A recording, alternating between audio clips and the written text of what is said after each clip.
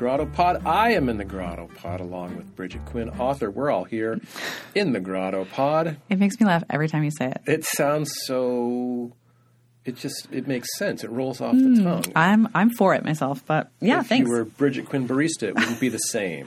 Although there is that nice, what do they call that? Consonance, assonance, alliteration. Alliteration, Bridget Quinn. Sorry. Barista. Studied, taught history, not English. I just want to point that out. I taught English. Right, I know. And you have an MFA. So you knew, I didn't. There we are. I told you, though, it's an MA, not an MFA. Oh, yeah. I didn't stick around for the MFA. Okay, sorry. Our guest today... Oh, this is such a long time. You know why MFAs are good? Why? Terminal degree. Yes. Well, it almost killed me, but it wasn't terminal. Our guest, this is such a long time coming. I know. I'm so excited. I'm a little nervous. I'm a little nervous, too. Our guest today is Beth Winegarner. And if that name sounds familiar to you, it's because she is an integral part of the GrottoPod team. Oh, my gosh. Beth is who makes it happen. You know one of the reasons I'm nervous about having her here? Why? Smarter than us. Definitely... I would say, you know what? I'm going to say it now, and I'm going to say it again when she gets here. I took these notes. Oh, yeah. If you go to Beth's Twitter page. Yeah. First of all, she has one of those check marks. I'm sorry, not Twitter page. Beth's LinkedIn page. Oh. Here's her description of herself, and you tell me how accurate it is. Okay. You ready? Mm-hmm. High quality, low maintenance, independent editor and reporter. Oh, my God. Is that the most accurate description? Yes. Oh, I need my notes. Beth has a partner, but otherwise she'd be the perfect partner. Yeah. Because she's so low maintenance. But sometimes, as a result, I feel very high maintenance. I know. She does make one feel high maintenance. When I get the emails twice a week reminding me to send her. To do the stuff you were supposed to do? Exactly. I know. Same. I feel bad. Sorry, Beth. You're the best. So, Beth, I'm going to just start with the writer stuff. So, Beth is a journalist. Yes, she is. Though she has written a novel. She has? Indeed, she has. I did not know a fantasy novel called that makes sense. in 2007. Beth has written a ton of books. Oh, yeah. And I would say what characterizes Beth is an inability to hear the word can't. Yes. So she's put out books on all kinds of stuff. The ones I think the one that got the most traction, I think, is the Columbine Effect. For sure. And I think that one sort of hints at a couple things that Beth has really been interested in. She is you would never know this by looking at her, but she is a huge metalhead. I feel like because I know that, I can't not see that. Yeah. Well, I It's funny that she's named Beth. Yeah, that's true. Maybe. So the Columbine Effect, she took the Columbine incident shootings and used that as a way to dive into the way kind of alternative culture teenagers are being treated. And how teen culture is scapegoated for problems that aren't coming out of things like, say, metal, which was right when video games. When I met Beth. So Beth and I both worked at the San Francisco Examiner. Did you know her there? We knew each other in passing. Beth knows everyone. She does, but then a mutual friend's like, "Oh, you guys should sit down and hang out." And we sat down right when she was working on Columbine Effect and had a spirited conversation about mental health over burritos. Spirited sounds like she disagreed with you. No, she didn't. It was weird. Oh, we agreed. So her new book is called Tenacity, Heavy Metal and the Middle East, which is a study. It's a little kind of more of like a booklet. It's a little book about 15,000 What I like about this words. is you could carry this anywhere and read it. Mm-hmm. That really dives in. I'm using diving again. Beth does a lot of diving in my world. The heavy metal scenes in Egypt, Syria, Poland, and the challenges faced by... And I'm talking real challenges, not like they're getting made fun of for wearing a Metallica shirt. I'm talking getting rounded up and thrown in jail. I know, like really bad things. Yeah. She's also written a book called Sacred Sonoma about sacred spots in her beloved Sonoma County. She is a Sonoma County native. Read the Music, which is a collection of music essays. Beth broke in as a music writer with Addicted to Noise and The Chronicle. I believe she still does music writing. She does still do music. And it's another thing about Beth is she finds places to publish that I have never heard of. Mm-hmm. She always can find a place to publish. It's really You know what that shows? It shows that you are getting your work out there. Yeah, she is definitely. There's some places she's published you've heard of, though, like the New Yorker. Oh yeah, I've heard of that New Yorker. They're pretty good. How many guests have we had now who've appeared in the New Yorker? We're kind of on a 3, run. Yeah. Maybe. I can think of 2 for sure. 2 in the last month, which is kind of cool. Yes, very cool. That is, I have to say, I think that's one of my life dreams. Getting the New Yorker? Yeah. Used to be one of mine. No more. Oh, really? Yeah, not anymore. I don't know if I have any hope, but I really would like that. I'm going to hold out hope. Maybe hang out with John Doe. That's going to get me in the New Yorker? No, that's life dream. Oh, God, yeah. Okay, yeah. Squad goals. Right, forgot. Beth is also a news writer, and she was the sole, what's the word I'm looking for? Editor? No. Stringer? Kind of. No, she wasn't a stringer, though. She wrote for Law 360, and she was the only one here. So she covered some pretty big trials back in the day. Oh, yeah, I remember that. And now she does stuff for The Weekly and The Guardian. And like I said, wherever she can get stuff out, Beth just has pedal to the metal. Pedal to the metal? I see what you did there. Yeah, nice, right? I can't say enough good things about her, to tell you the truth. I know. It's the same. She's one of those people who, if the building were on fire... She would know how to get out. And I had to follow someone, I would immediately turn to Beth and say, can you get us out of here? And you know what she'd say? Very calmly? I think I might be able to. I might be able to do that. Yeah, just follow. Yeah.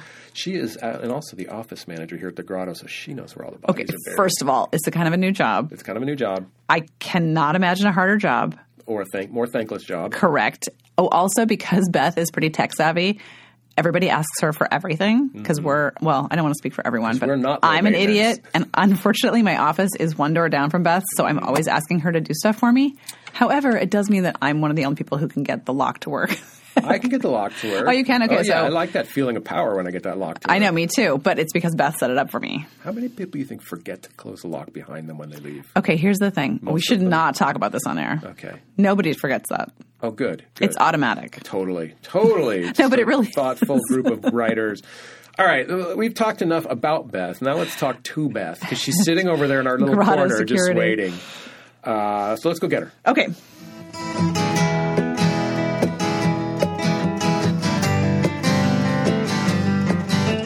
Beth, I can't believe it took this long to get you actually physically into the GrottoPod. But look how prepared you are. Beth is wearing a tank top.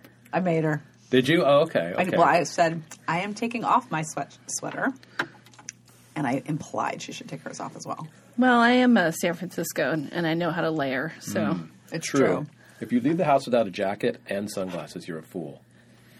I never, in the history of my 20 years in San Francisco, have left the house without a jacket. I'm almost sure. I occasionally do, and then I really regret it. Yeah. You panic the whole time. It's only going to take one time. They're like, this was a huge mistake. My buddy, Mr. San Francisco, doesn't own a jacket, and he's a native. My brother, who works at a ski hill in Montana, he runs the ski hill, showed me a picture of an X Games jacket that we got him in the early 90s, like one of the free ones we handed off. He said it's the only jacket he has. He doesn't really need it, he says, but he just likes knowing he has it just in case. Rugged Montana stuff right there. But we're not here to talk about Montana. No. Not today. Although we may touch on rural communities, Beth. We're here to talk about Beth. Yay! I feel like we have so much stored up that we want to ask Beth to find out what makes Beth tick. But I'll just tell you what I said during the intro, which is awesome that I went to your LinkedIn page, and I think you have the most accurate self-describer in the history of self-describers. High quality. Correct. Entirely true. Low maintenance. So true. Independent. Yep. Editor and reporter. You are all of those things. And we're going to get to your... So no fudging. Well, yeah. We're going to get to your new book, but I kind of want to work our way there, if that's all right with you. So I think the first thing I want to know is you are from a rural community, and how I feel like you have a pretty unique and sophisticated worldview. But I do also feel like it's not unusual for where you come from. Really? Is it? Because that part of it, so it's rural Sonoma County, right? Right. Or not that rural, Forestville, right? Well, when I was growing up there, I think the population sign said about 2,000 people. Wow. Although I also knew people who worked as census takers in that community, and about a third to a half of them were labeled as unsafe to enumerate because they lived in like shacks with their dogs. So you think it's actually 3,000? Maybe. And it might be more now. I think Plus all the pot farmers. Right. I think it is more now. But that area at least my understanding it has been, it's always had a pretty healthy subsection of city fleers. But also artists. Yeah. Well, often the same people. Yeah, true. But how did growing up there really shape the worldview you came up with? And when were you always a metalhead? Well, you can't say always because, I was a toddler. Headbanging in the young womb. Child Can't believe this. At some point. But here's maybe an interesting story.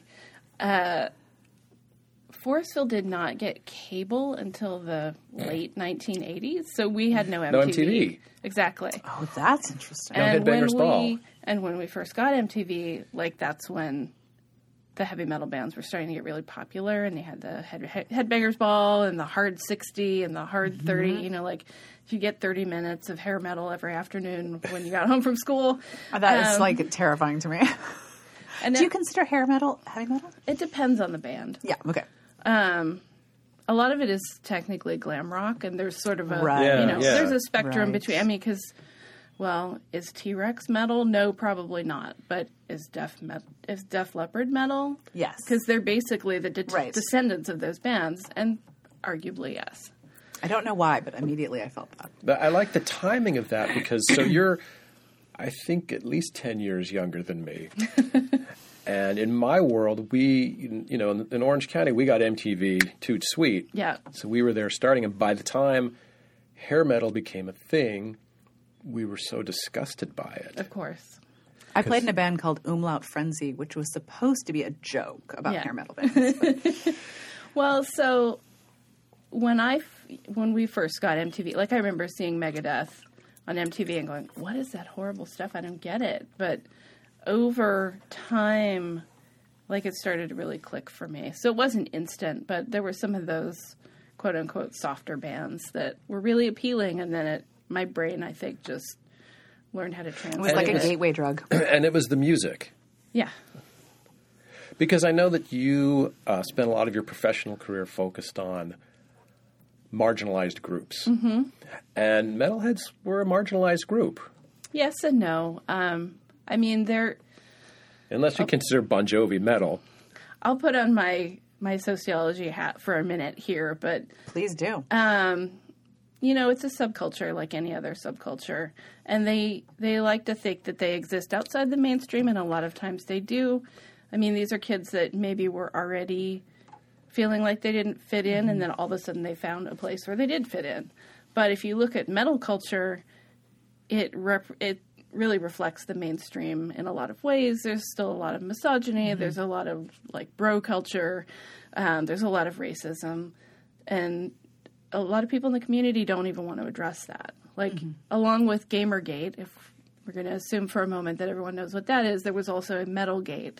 Oh, I didn't know that. Yeah, where people recently, the past couple of years, I had no idea, where people were attacking women like me who write about heavy metal. That makes sense. I just wanted, though, to grab a quote from your new book, mm-hmm. Tenacity, Heavy Metal in the Middle East and Africa, because that brings up an interesting component in terms of racism, in terms of bro culture, et cetera. But this line, because of metal's ability to express and release negative emotions, it often becomes a kind of medicine for those who love it. That's a nice line. There are actually studies mm-hmm. that people who listen to music like this are generally happier because they're given an outlet where they can actually have their feelings. It sounds like my kid saying violent video games are therapeutic. I did write a book on that. Yes. I know you did, but he said the same thing. Yeah. It makes total sense. Beth and I had already had our sit-down at La Cornette about this, so I didn't broach this to him saying, those violent video games, I already knew better. But yes. He came out of nowhere and said, boy, you know what, I'm upset. Shooting a few aliens mm-hmm. could really get me out of it. Well, because then otherwise you're getting into road rage incidents in your car or yelling at people in line at the store where that aggression totally does not belong. I also think for teenagers, so much risk-taking has been taken out of our culture, and we're kind of wired for it, so that the tension of that builds and builds and builds, and you can go a few ways. You can... I don't know, base jump off a mountain, or you can do heroin, or mm-hmm. maybe you could get into hardcore music. Yeah. Yeah. What about the writing element? Yeah. Actually, do I want to get there yet? Yeah, let's go ahead. And actually, I think it's interesting that you don't describe yourself as a writer on your LinkedIn page, but as a reporter. Mm-hmm. Did you spend a lot of time making that distinction? Is it a meaningful distinction? I just like to be more specific because I think if people hear that you're a writer, they think you're a novelist or a fiction person. But you are a novelist. Occasionally, yes, but I have not written fiction in a very long time. Mm-hmm. And also on LinkedIn, like, that's for people to hire me. Give me some money. Yeah. Nobody's going to hire me to write fiction when I haven't done it. She wrote poetry in 2013. Exactly. Yeah. But what did you start out doing? In what sense? Writing.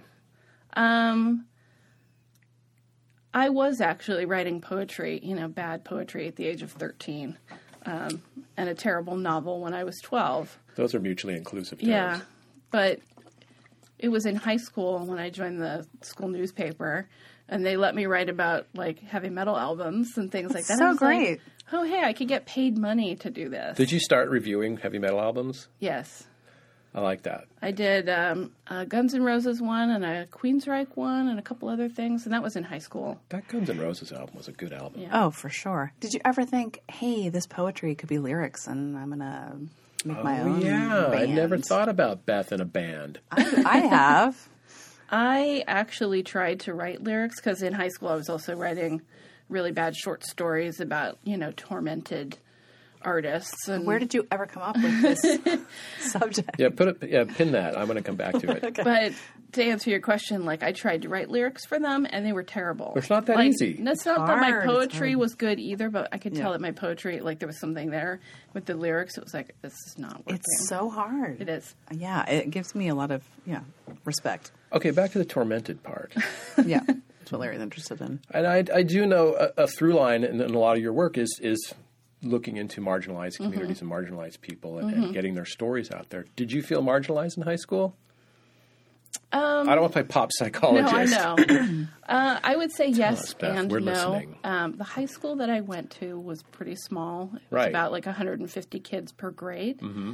And a lot of the kids that I went to high school with, I'd been in school with since like first grade. Right. So we all knew each other. No place to hide. There's no place to hide. But also, there was no critical mass for any particular social group. So, for example, the metal kids would hang out with the goth kids, would hang out with the hippie kids, because they were all weird, but not that differently weird. Mm-hmm. Whereas if you went to L.A., like the metalheads and the punks would not mix with each other. We were pretty stratified. It was totally stratified, and down to like these tiny signifiers of dress or whatever it was. That Now, I would say the upside to that as a teenager is if you have a need to belong, you can belong to a very specific little group. And I was also, one of the overachiever academic kids, and there was no saying that you could be that, but also not be into heavy metal or into goth or whatever. I think that's a really important distinction to make because there was that distinction where I grew up. You had to be one or the other. Mm-hmm. Except for there was always the one weird kid, who could do it all. Yeah. That was Beth. We had football players with long hair who, smoked weed behind the shop after school. Yeah, we didn't have those. Yeah. You were like in one of those movies. What are they? Dazed and Confused. Who's that guy? Linklater. The Linklater movie. Yeah. I like that movie. I do too. I really like it. It made me happy when you were saying that. That is how Okay, so you're like a lot of people, though. You are watching MTV, writing poetry, maybe working for your school newspaper. How does that become an entire career? And where, and I mean, I hope this doesn't embarrass you, and it's a serious question, where does your otherworldly competence come from? That's accurate, right? Completely. That is a pop psychology question. But you are not denying that you have otherworldly competence. I want some of it. I know. Then I'll get stuff to you on Wednesday instead of Monday. Those were two questions, and now I've forgotten what one of them was. Oh, we're so bad. The first one was how did you translate your high school passions into a lifetime of work? Or when did you translate it? Well, so after high school, I went to Santa Rosa Junior College, wonderful little institution that turns out lots of people that go on to other things. And there was a journalism program there that I just continued with. And then I transferred to UC Berkeley and started working on their school paper, which is where I started getting paid Oh. And then I hooked up with a couple of new online publications. One was called Addicted to Noise. It was the first online music publication to have music online with the reviews, and they invited me to start writing for them, and they paid me to, and it just kind of snowballed from there. And this was a linear path. There wasn't any going to college and going, I'll major in history, and then I'm doing some writing. This is what you wanted to do. Yeah, and the only reason that I didn't major in journalism at Berkeley was, well, two reasons. My faculty advisor at the JC said, you don't have to study journalism. Do something that fits in with journalism. That's actually good advice, I think. Yeah. I did sociology for 2 years, and that was really helpful. But the other thing was they don't have an undergrad program for journalism. Oh, I had no idea. Yeah, they just have the grad school. So what do people who want to – they do just what you're saying. They study whatever and work on the school paper. Yeah, or they do their undergrad journalism somewhere else and then transfer there as a graduate. But you didn't study English. No. I think that's smart. That's like such an oddity here in the GrottoPod. Everyone's an English major. Not me. Not you. That's true. At the time, it was viewed as kind of a useless. Sociology? English. At the time. Oh, English. I know. Oh, that's... At that one time. That's an evergreen assessment, analysis. I think. So, I mean... I'm just wondering if you were reading some of the women who were writing. I remember around the time you're talking about, I was really interested in Ann Powers, and there were some other writers for Spin, especially. I already know that that's a big Ann Powers. Yeah. I mean, how was that? Well, so it's funny you should ask that. Right now I'm reading a book by Evelyn McDonnell, who's also a well-known music writer. Her book is called Mama Rama. It's one of several, but this is her memoir. Oh. And so the first piece that I wrote for Addicted to Noise was a review of the book that she edited with Ann Powers called Rock, She Wrote, which was I remember that. A collection of essays by women in the music industry about their experiences. And in reading Evelyn's book, I realized that she was a music editor at the SF Weekly in 1992. And Ann Powers was a music editor there just before her. And I started writing for local publications just a couple of years later. And it starts to feel like, they kind of set it up to make it easier for people like me to start making money writing about rock music. Which is a funny way to put it, because I'm sure that wasn't what they were thinking while they were doing it. No, they were just doing their thing. Yeah. But it does work that way, right? Like, as soon as you have a woman reviewer, it becomes possible to have women reviewers, even completely not noteworthy. Yeah. So you are doing this kind of writing around the time that the internet's really starting to become a booming thing in San Francisco, before the first, what do they call it, the first bubble? What do they call it? The first .com. Yeah. Not bubble. So what I'm asking is, were you rolling in dough? Ooh, Beth rolling in dough. No. In fact, I gave up I had the idea that I was going to make it as a rock journalist, and at my peak, I was making about $300 a month, and that wasn't working. Strangely. So, my living circumstances changed, and I had to get a job that I could afford to pay rent, and so I got into community journalism, working at a paper in San Rafael. So let's talk a little bit about community journalism, since you brought it up, and since I noticed that you still have, not in your books so much, but a lot of your journalism, it's still got a community focus. You still write for local. That was just my so computer. You know, that was my computer. I just listened to a podcast where that happened a bunch of times, and I was like, oh, it happens to everyone. But it derailed my train of thought. Getting into community journalism, was that a fluke, or was that something that you believed in at the time? Both, although I kind of didn't know what I was doing. And How so? I learned on the job. Well, first when I was brought in, they were asking me to edit other people's stuff, and I learned. Oh, really? By editing other people's stuff, that the basic building blocks of what goes into, covering a city council meeting or writing about that car crash that happened down the street. Although we were a weekly, so most of the time we could not write about the sort of breaking news stuff. We had to look at the bigger picture. I feel like that's a strength of working in the community newspapers, is that you do get that chance to learn on the job. Mm-hmm.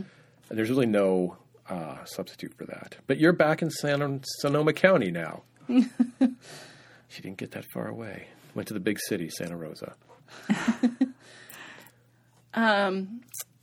You mean San Rafael. San Rafael. Oh, sorry. Oh, look what he did. Oh, bad. And San Rafael's not in Sonoma. No, I know. Okay. I was operating under the assumption it was Santa Rosa. Gotcha.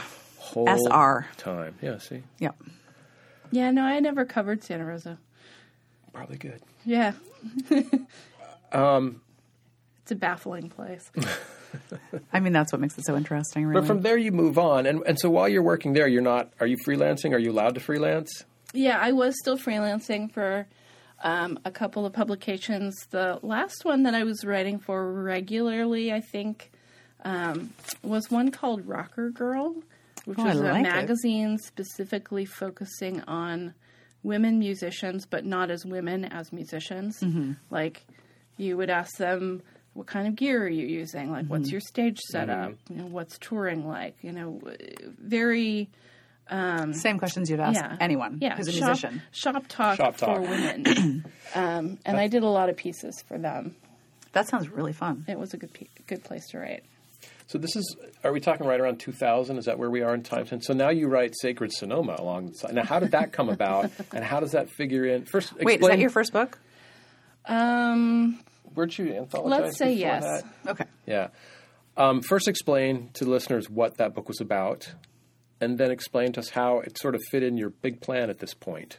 Or was there a big plan? There's no big plan. There never has been. I'm trying to remember. So I actually wrote that book originally when I was at Berkeley because I kind of went through a witchy period. And, it's pretty new agey, yeah. And a lot of these places in Sonoma County have like really cool spooky history, ghost stories, Native American stories.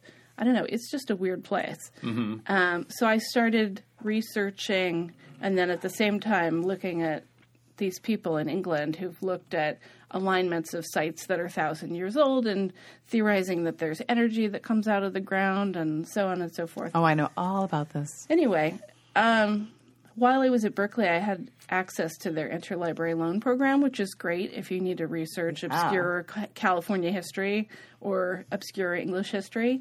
Or the combination of the two. Or the combination of the two. So that's where that came from.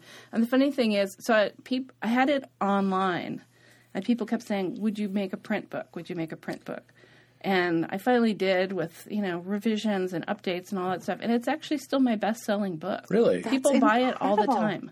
But where do they buy it? Online, Amazon. Oh, yeah. So great. Since we opened that door, let's talk about the books. And you have written, I've read them all off at the beginning, but I'm seeing 5 plus a bunch that you were included in anthologies. Mm-hmm. How many of those have you independently published? Except for the anthologies, all of them. Mm-hmm. I take that back. The very first one was published by a friend of mine that did zines and chapbooks and things like that. But it's out of print now for that reason. So you were kind of on the cutting edge of independent publishing. Yeah. But so explain, was that a decision born of necessity or a decision born of a desire to be part of that? Both. Mm-hmm. A lot of what I've written is not very mainstream or saleable. The only book that I really seriously shopped was my last one, which was The Columbine Effect. Mm-hmm. And I had so many agents going, this is such a great book. We need this book right now. But I don't know how to sell it because you've put heavy metal and video games in the same book. And who's going to buy something with all those things in it? Wow. When you do that proposal, who do you say your audience is? Parents and, Gen Xers who grew up during that period where Tipper Gore and the Senate were PRNC, was that it? Yes. All of those people were like, this music is dangerous for young minds. And it was the same thing as the comic books in the 50s. It's so funny to me. To me, heavy metal and video games, those are part of the just 80s culture. Right. The same thing. Well, they're part of they're overlapping cultures now. Yeah. Part of my research for that book, I put out surveys, one on heavy metal, one on video games, and one on pagan culture. And there were people that did 2 of them or 3 of them because, these are all part of their lives. Right. Well, so I did a really bad job of explaining the content of that book in the open. So can you restate your mission statement for that one? Well, so my tagline for it is how Satanism Slayer and Grand Theft Auto can be a healthy part of growing up. How did an agent not buy that? Any parent would jump at that book. But it was really born out of the fact that between the Columbine shootings and probably until Sandy Hook, you had a lot of people going, well, this kid played Call of Duty 12 hours a day. Right. That, of course, that's the problem. That's the problem. Or, they were listening to too much Slayer, or it was Marilyn Manson, or, looking in all these obscure places to try to solve the problem. For an easy answer. Yeah. And there is no easy answer. Mm-hmm. And I think we're coming closer to understanding that as a culture now. But even at the time that this book was written, I was writing it between 2010 and 2013. We were still pointing fingers in all sorts of bizarre places. Oh, for sure. And the point was, these things are not harming kids. They're actually probably keeping them from being more aggressive than they could be. And so when you go into to write a book like this, what do you hope is the end result of writing this book? Because it seems like you could have gone into it with some pretty altruistic ideas, things that you would hope for.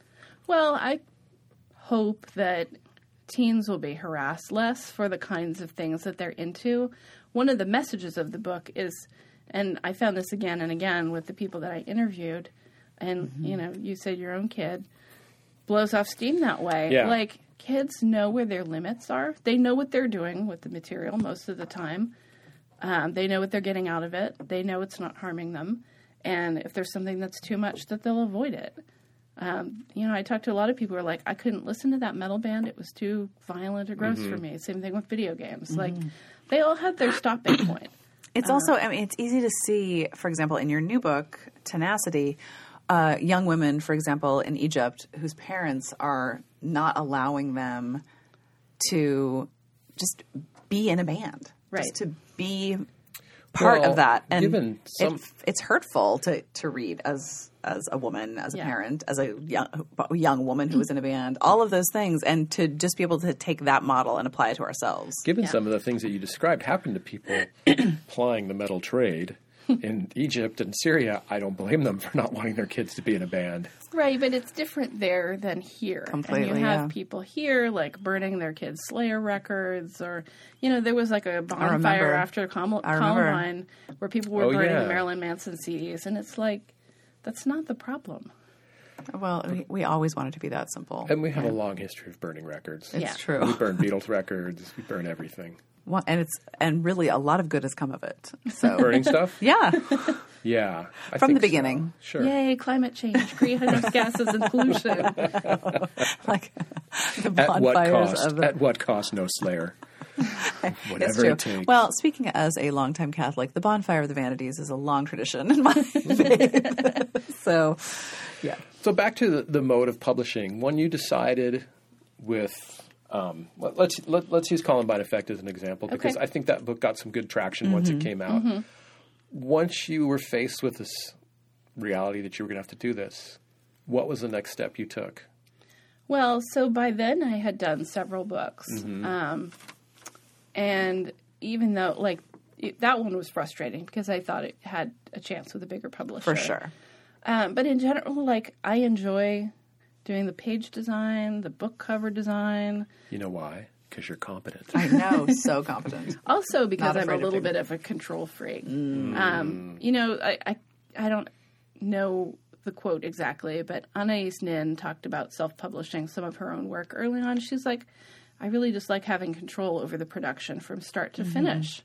And to some extent, I agree with that. When I was in college and early newspapers, I was doing a lot of page design.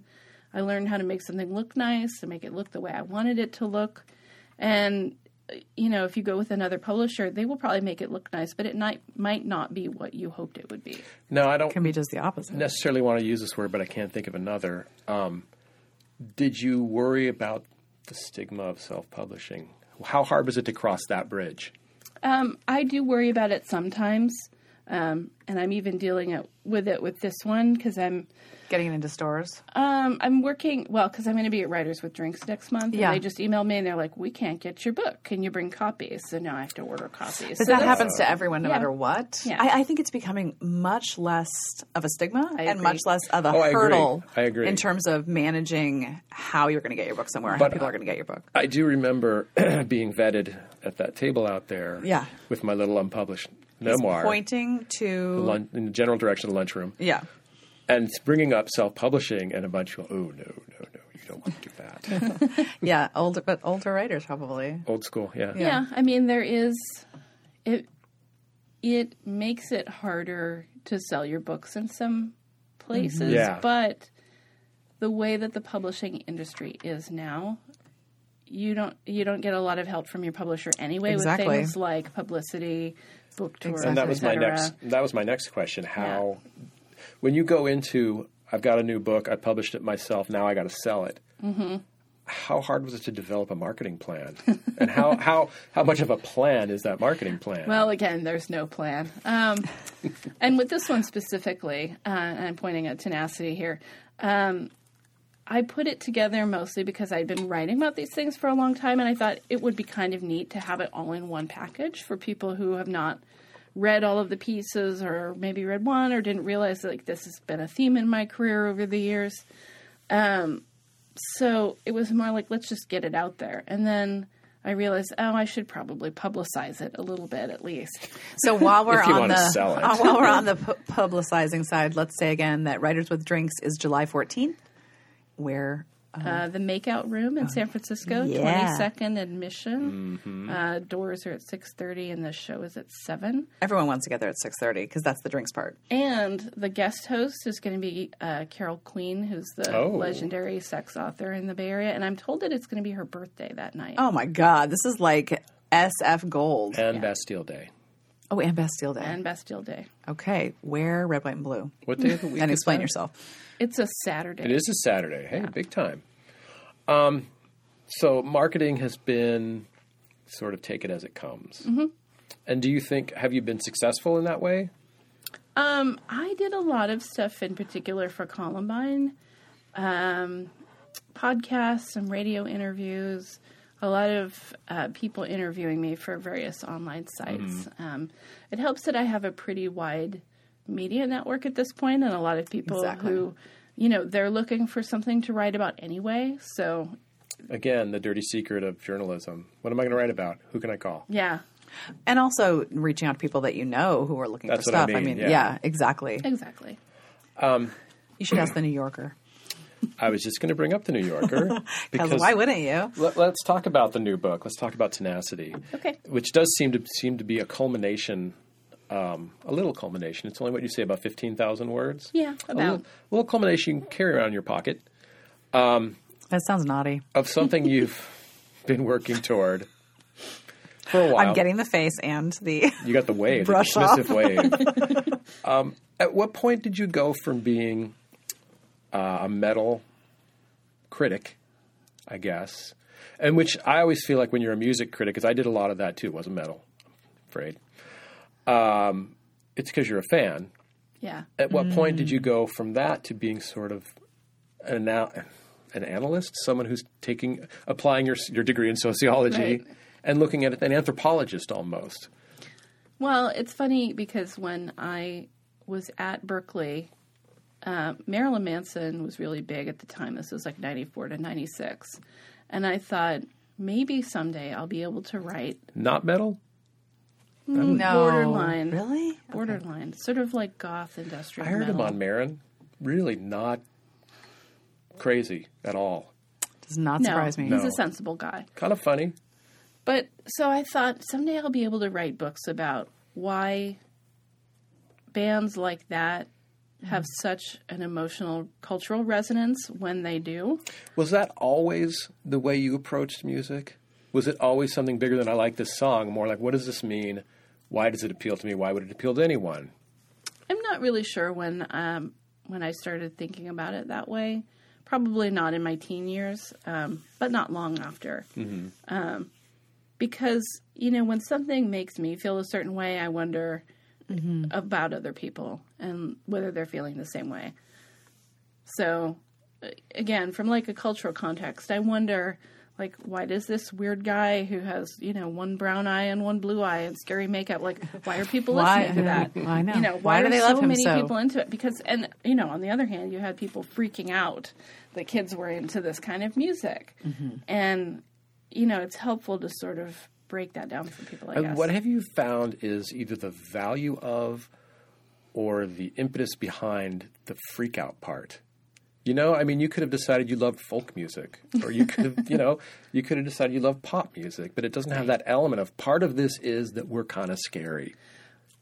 People adopt scary exteriors because they are afraid. And that's a really reductionist perspective. But, like, if you're feeling really tender, either you're a sensitive person or you've been picked on or you want your parents to leave you alone or whatever, like, looking scary is one way to deflect some of that. That is so well said. Yeah, so they're not going to get to me again because look at me now. They're going to run from me. You think I'm a freak and an outcast? Guess Fine. what? Yeah. Well, and that's one of the things I wrote about in Columbine is, like, there are kids who are really, they're playing with Satanism or paganism of some sort. And then I read this other book by Donna Gaines, who's a really great cultural critic. She was talking about kids that she saw who would carry, like, the Church of Satan book around. Oh, yeah. Not because they believed in it, but because people would leave them alone if they did. I remember kids like that. Yeah. And both are valid. Both are valid, but... It's when punks adopted swastikas. They weren't Nazis. Or Mohawks. Yeah, on a lesser level. Okay, so I got a little far afield there, but so you were evolving from a critic into an anthropologist, a sociologist, looking at the cultural impacts. Kind of. But also digging the music. Yeah. And that eventually takes you out of the U.S. And looking at it as a global sort of thing. And what do you find? Well, so when I was writing Columbine, I started, I forget how I came across this, but I started learning about different cultures that were still cracking down on metal, arresting like hundreds of people at a time, or profiling people because they had long hair, or arresting bands that were playing on stage. And I was just for being heavy metal. Yeah, exactly.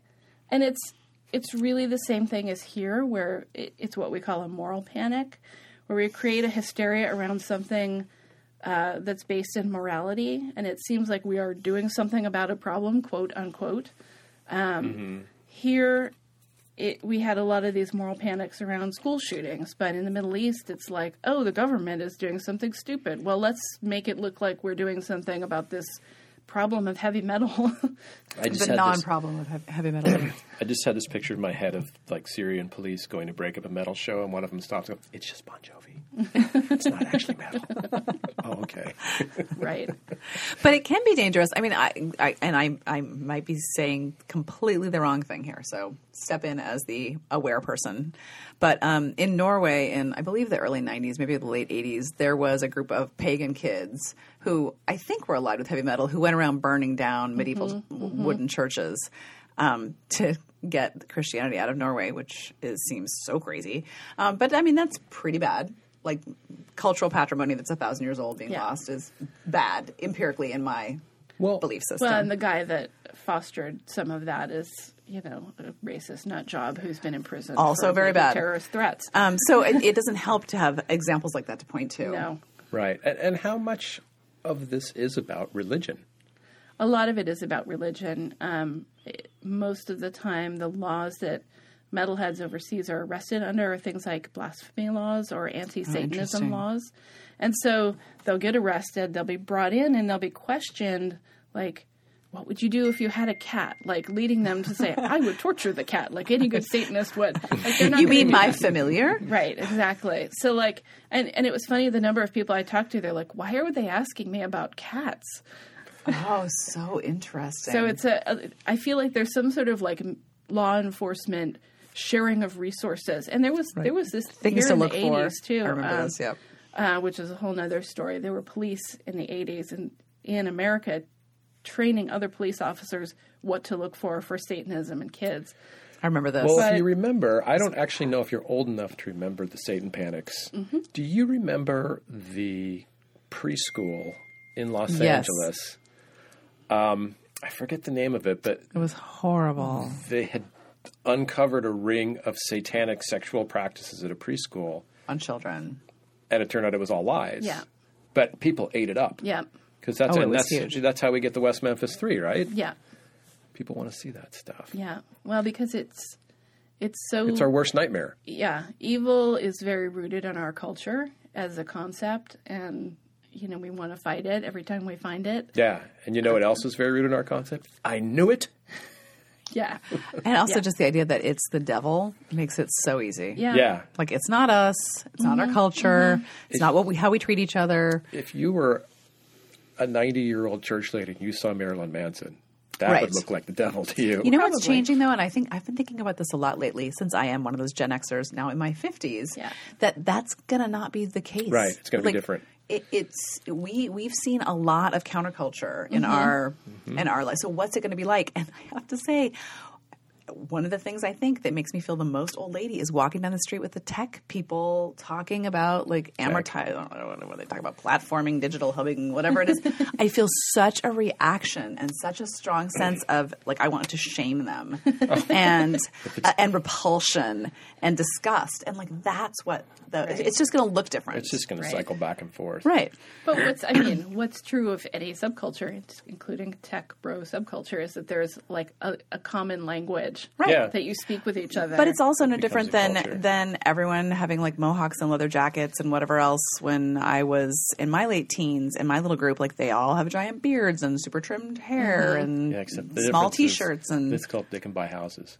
I know, but that's the part that enrages me partly. They make money. Yeah. It's like, you get all of it? You get it all? No. You get to think you're cool, go to shows, and make money? Right. And smoke pot and be whatever and be a libertarian and not blah, blah, blah, blah, blah, and have the money. No. BQ. Not acceptable. There's only room for one sociologist in the GrottoPod. I have no sociological training, just my, get off my lawn bitchiness. Beth. Yes. You clearly have a lot invested in the world of metal. Mm-hmm. So, how should I focus this? You have a lot invested being a woman in the world of metal. Mm-hmm. So how do you fit that into your professional worldview of metal? What do you do? This book's about... Oh, because you're saying because metal's a little misogynist? Or Beth said that. Yeah, okay. But I mean, is that what the question is, kind of? Well, yeah. And how do you deal with something you love so much knowing that it could be changed? Well... Are you the one to do it? Probably not. It's a big job. It is a big job.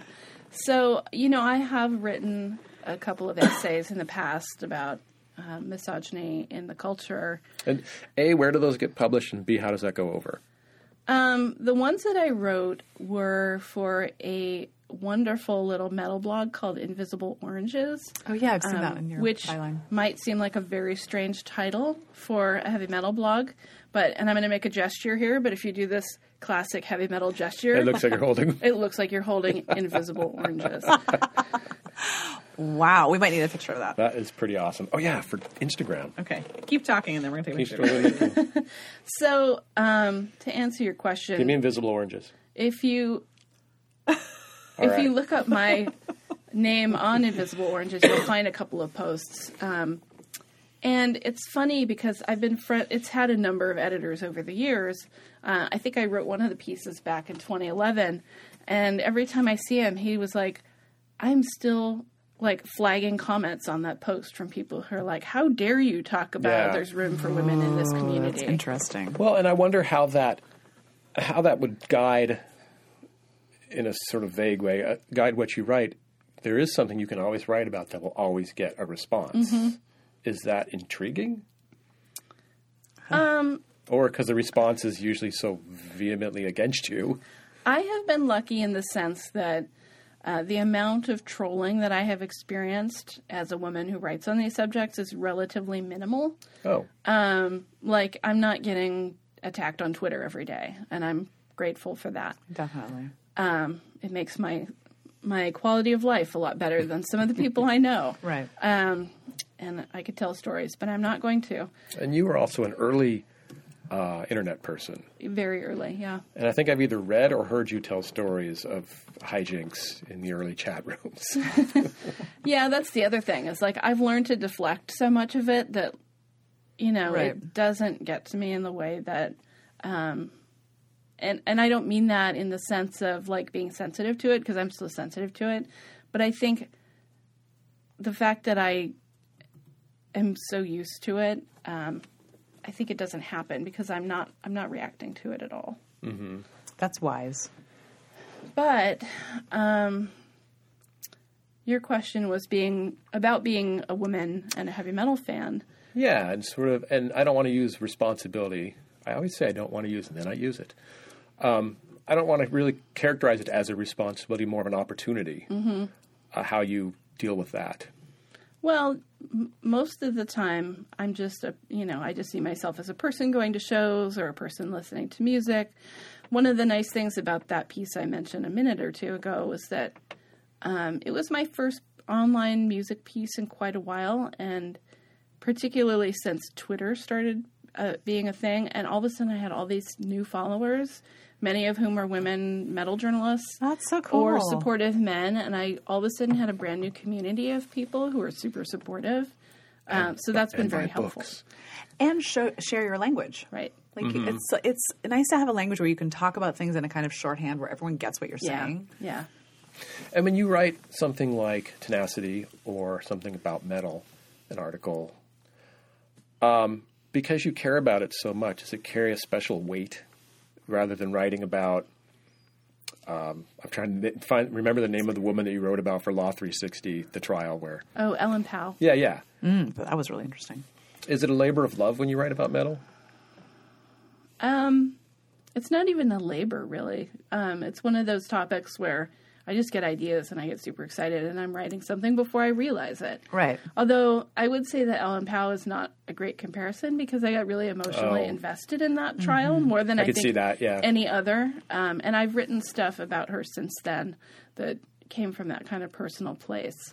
She was a big catalyst for change in the Bay Area, I think. Well, definitely. And I feel like you got some good. It raised your profile writing about that. I think that helped you out. I'd like to know about the bands that you've written about in Tenacity. How have they received the book or the articles? Yes. I know some of the stories, but well, they've all been really positive. I mean, I can imagine coverage of heavy metal in these places is really limited in a variety of ways. There are a couple of good little magazines online that write about bands from the region, and they're great to check in on. One is called Jorzine, Jorzine, and then there's another one called Metality, Metality, that just focus exclusively on bands in the Middle East and to some extent Northern Africa, I think. And that's where, there's a piece in here from the New Yorker where I interviewed women in metal bands who also happen to be Muslim, and sort of looking at those intersections. I found all of those people just by looking through these magazines and finding the ones that had women in them and emailing them and saying, will you talk to me? Isn't that amazing? Definitely. I think the tenacity is not just from the people in the book. I think it's from the person who wrote the book, which leads me to my next question. Before we started recording, or maybe even when we were doing the intro, I was telling Bridget, like, Beth publishes in all these places I've never heard of. How do you find all these markets? Except the New Yorker. He had heard of them. I had heard of that, yeah. Well, I heard about Invisible Oranges, for example. A friend of mine had sent me one of their articles, and they'd had an opera vocal coach analyze the singing styles of like Rob Halford, Judas Priest, and a few others, and I'm like, this is the most fascinating writing I've ever read, and I just kept reading them, and then eventually started writing for them. That's the best way. And so, a few of them are places like that. Pop Matters is another one that I've been in a couple of times. They are just known in music writing circles as, a place to be in and to read, because they do that sort of in-depth, thoughtful writing that I was more interested in doing. Because after 15 years of writing CD reviews. I was really tired of it. I mean, that's you asked earlier, like, what was the switch between just being a critic to being sort of a cultural writer? And it was partly because I was getting bored. You got bored. And at this point, now that you have exposed yourself to all these great unknown metal bands, is there any room in your life for Iron Maiden or Metallica? Of course. Okay. But one of the funny things about, people go, is there still metal around? Because I don't hear it on the radio and I don't see it on MTV. Are people still listening to the radio? Yeah. And the thing is, like, because I know other metal writers, I'm hearing about, hey, you should check this out. They made like this 600 copies of this tape and it's really good. But, there are certain writers that I follow and they do the work of listening to all the bands that come out every month and they pick the 15 or 20 best and then I listen to those and go from there. And it often winds up being obscure, not because I want to be into the most obscure thing ever, but just because that's because you have your ear to the ground. Yeah. Right. And are they obscure enough that you've become a resource for them? Well, I find that I am turning people on to bands that they haven't heard about, but it's more like people who haven't been a part of the scene for a long time. Like there's all levels of obscurity, and I'm kind of in the middle. Is there a local metal scene in San Francisco? Are there shows to go to? You get to go to the East Bay? There are definitely shows to go to.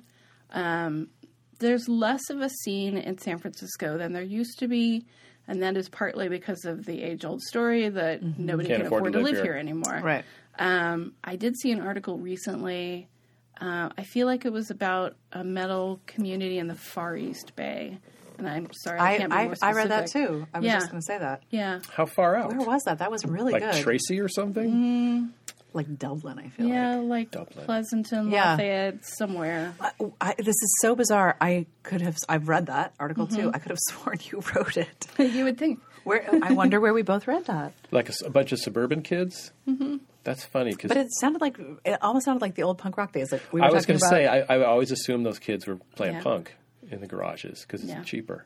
But it's like that. It's like they're, all these local kids who have young people, whatever, locals who have bands, and there's a place they go where they play, and everyone knows that these nights are metal nights. And well, and in the 80s, San Francisco was the birthplace of thrash metal, really.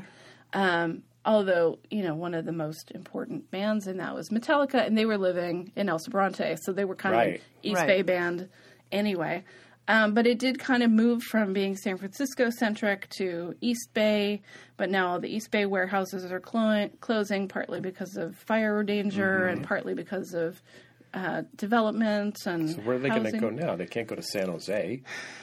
Modesto? Pretty soon, the outer suburbs are going to be the most radical places in America. Exactly. It's where all the artists are going to be. It's where everything's going to be like that. Yeah. I agree. I agree.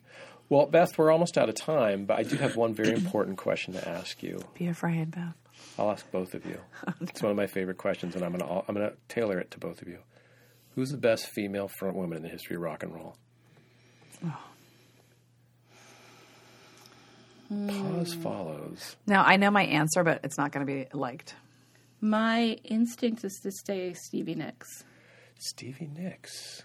Who would you say?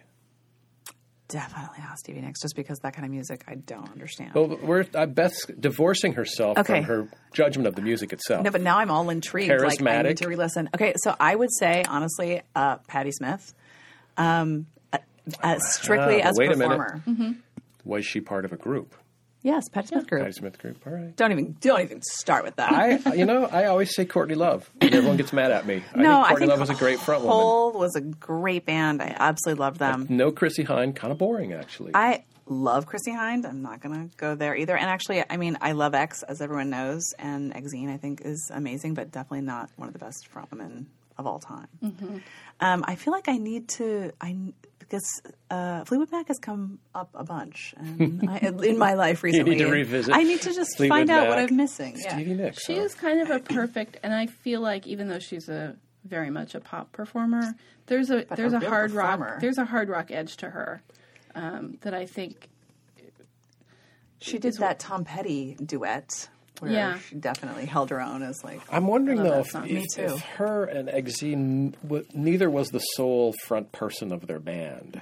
So they don't count? Like when we say guys, it's always, mine was Freddie Mercury. Freddie Mercury's like he's the one you can't take your eyes off of, right? And Stuart O'Nan said Iggy Pop. Vehemently said Iggy Pop. Yeah. Oh, I would go for Iggy Pop. Yeah. I'm going to be persuadable in all of these, I think. I think we're also overlooking a lot of bands like Slater-Kinney and Bikini Kill. I mean, I don't know if their front women stand out. We're looking Wanda Jackson, the Rockabilly Philly, too. There's some pretty good ones. But did Loretta Lynn have a band? Everyone ignores country music. I mean, if you want to talk about the most Tammy Wynette's influential, you got to go to Sister Rosetta Tharpe. No, just the best, the most. When I figure if I say Freddie Mercury, that kind of wraps it up, right? Although I really want to see that movie. Oh yeah, totally. I really want to see it. We've gone far afield though. Now I forgot we were still podcasting. This is how we usually talk about stuff. Let's wrap it up with Beth telling us all of the places you can find her on the World Wide Web. This information superhighway. Well, the best place to go is my website, BethWinegarner.com. Spell Winegarner, please. WineGarner.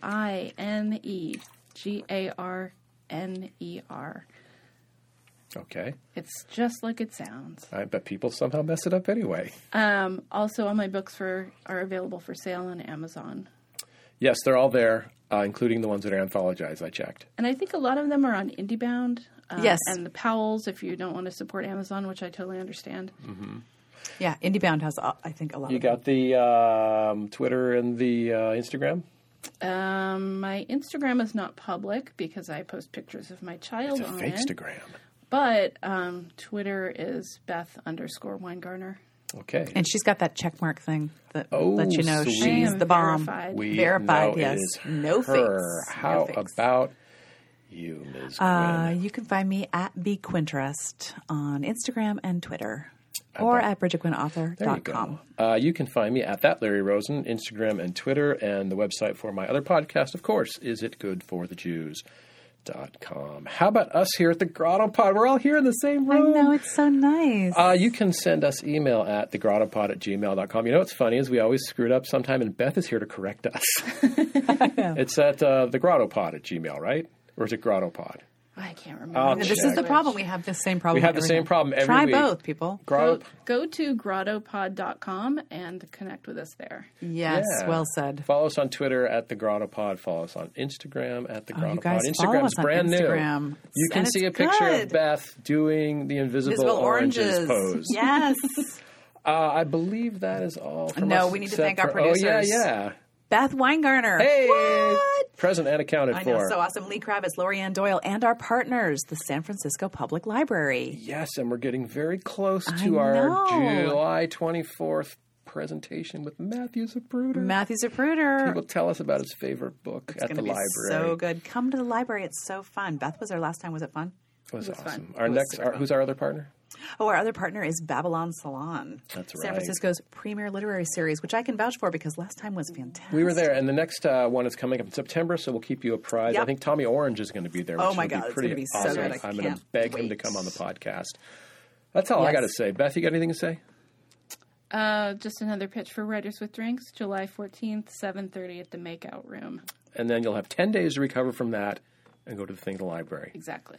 We're done talking, BQ. That's a great July. But I think you've got one more thing to say. Here's all I want to say. Read, write, and just keep working.